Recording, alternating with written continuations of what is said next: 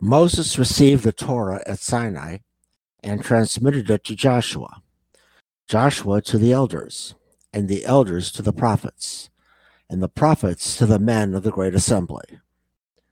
This quote is a definitive statement of how God gave the Torah to Israel, but it's not quite what you think. I'm Rabbi Jordan Parr, and this is Torah for Christians.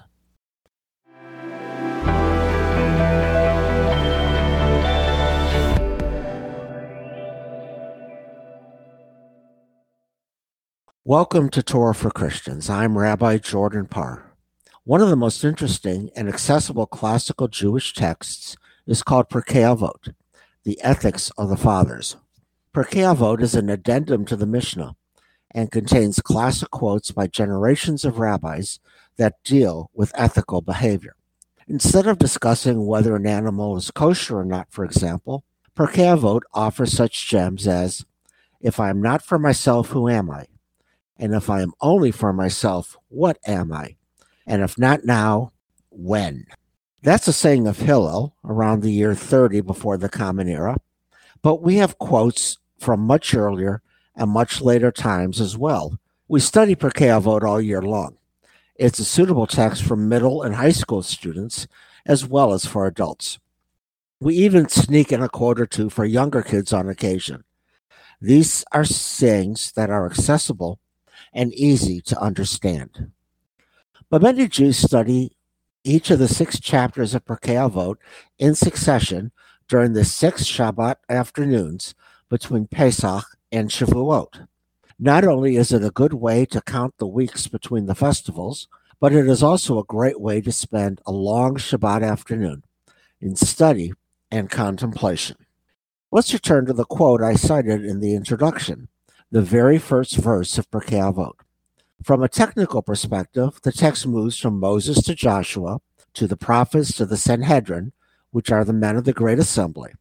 After declaring this chain of transmission, in Hebrew called Shalshelet HaKabbalah, we read several anonymous quotes.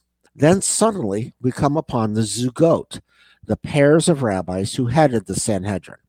The first pair, Antigonus of Socho and Shimon the Righteous, headed the Sanhedrin in Jerusalem in the early 1st century before the Common Era. These were lifetime appointments.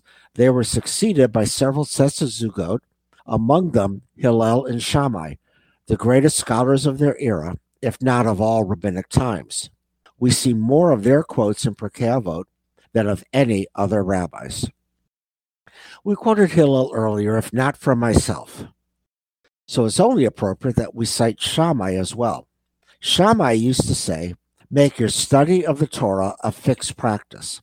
Speak little, but do much, and revere all men with a cheerful countenance." This is interesting because Shammai, by all accounts, rarely received men with a pleasant countenance. Let's look deeper at these 2 quotes as 2 examples of early Pirkei Avot sayings. Hillel gave us a tripartite quote, "If I am not for myself, who am I? And if I am only for myself, what am I? And if not now, when?" What does this really mean?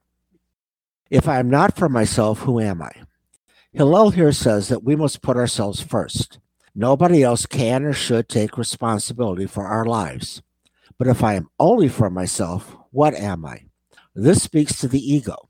If we are nothing if we think only of ourselves.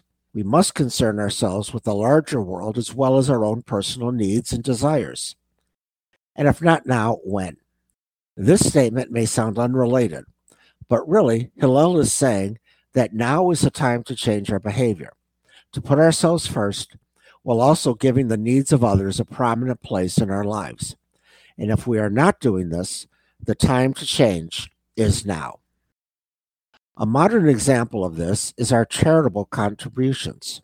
We work hard to provide for ourselves and our families, but we also realize that we must take care of others as well, whether that is volunteering or donating money to a soup kitchen, giving money to a research foundation like the American Heart Association, or even supporting Israel. We balance these immediate personal needs with the immediate needs of the larger world. Hillel is telling us that life is a balancing act. While we might be knocked off the beam every so often, we can and indeed must climb back on as soon as we can. When we turn to Shammai, we read, "Make your study of the Torah a fixed practice. Speak little but do much, and receive all men with a pleasant countenance." Shammai gives us a blueprint for Jewish learning. Take a few minutes every morning, for example, to read a chapter of the Bible, or study a page of Talmud, or read a verse from Pirkei Avot. Let your actions speak for yourself, and be welcoming of all who come near you. Hillel and Shammai were the last of the Zugot. After them, we read the statements of individual rabbis. We begin with Rabban Gamliel, Hillel's grandson, and the head of the Jewish community in Jerusalem at the time of Jesus. Rabban Gamliel said, "Find yourself a teacher." This elaborates on Shammai's statement of making your study of Torah a fixed habit. It is even better when we study Torah with a teacher, as the teacher provides understanding for complicated verses and gives us deeper meaning for the simple ones. We could go on, but time does not allow us to study all 6 chapters, with dozens of statements in each one of them. But as I said, this is a very easy and accessible text. I would recommend that you find yourself a teacher and make the study of Pirkei Avot a fixed habit.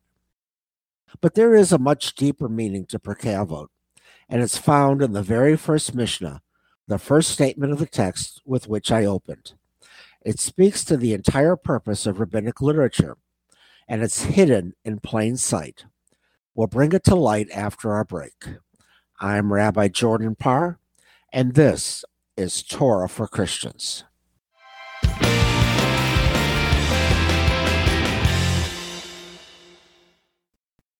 Welcome back to Torah for Christians. I'm Rabbi Jordan Parr. Before we return to our discussion of Pirkei Avot, I want to thank you for listening to this podcast. Please remember to review and rate this episode on Apple, Spotify, or whatever service you are using. Also, please go back and listen to previous episodes if you have not done so already. A transcript is also available on our Buzzsprout feed.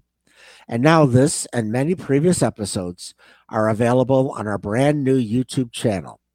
And if you would like to read my weekly Torah study, please go to Bible Stories They Never Taught You in Religious School, available for free on www.substack.com.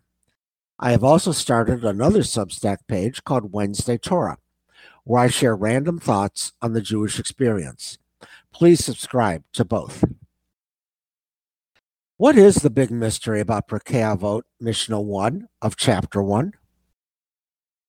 Let's look at the text carefully.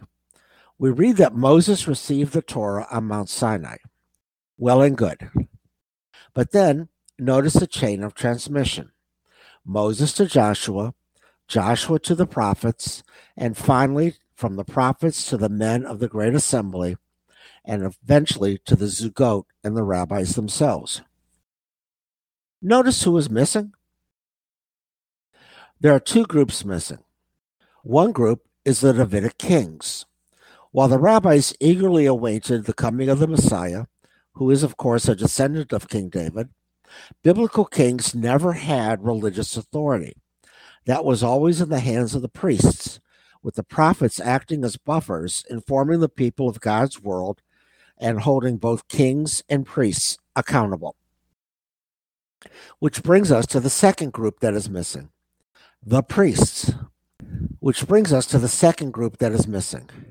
The priests. This is due to a historical conflict between the Pharisees and the Sadducees.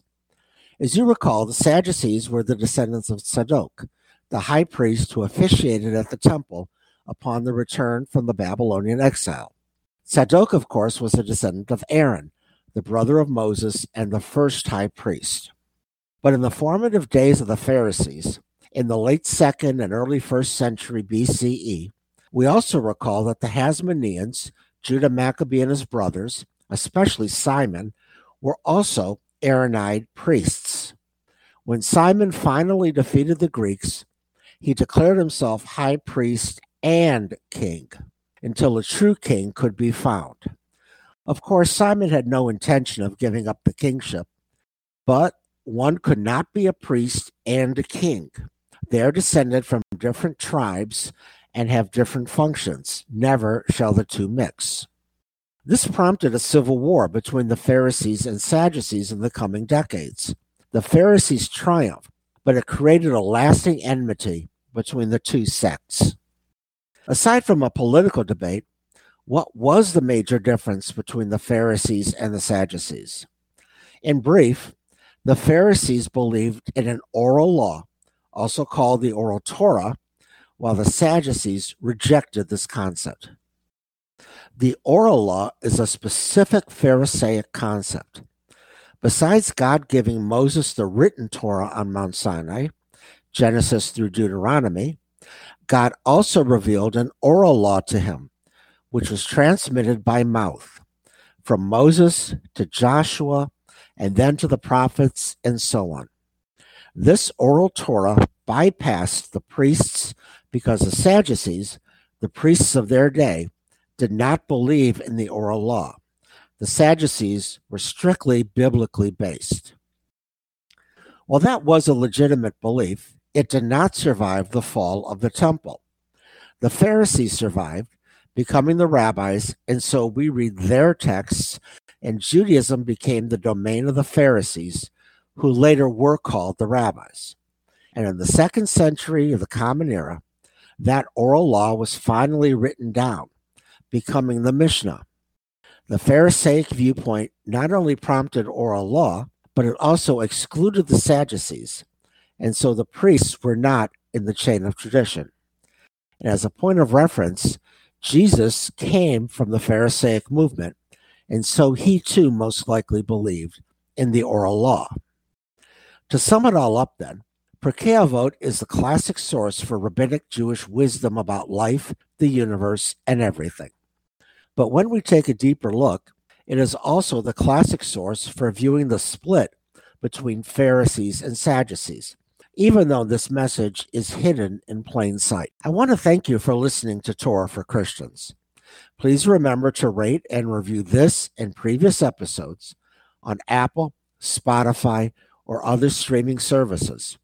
You can also like us on Facebook, and now you can subscribe to the podcast on YouTube and read a transcript on Buzzsprout. On the next episode, I will introduce you to the great forgotten festival on the Jewish calendar, Shavuot. It is tremendously important, but not often observed.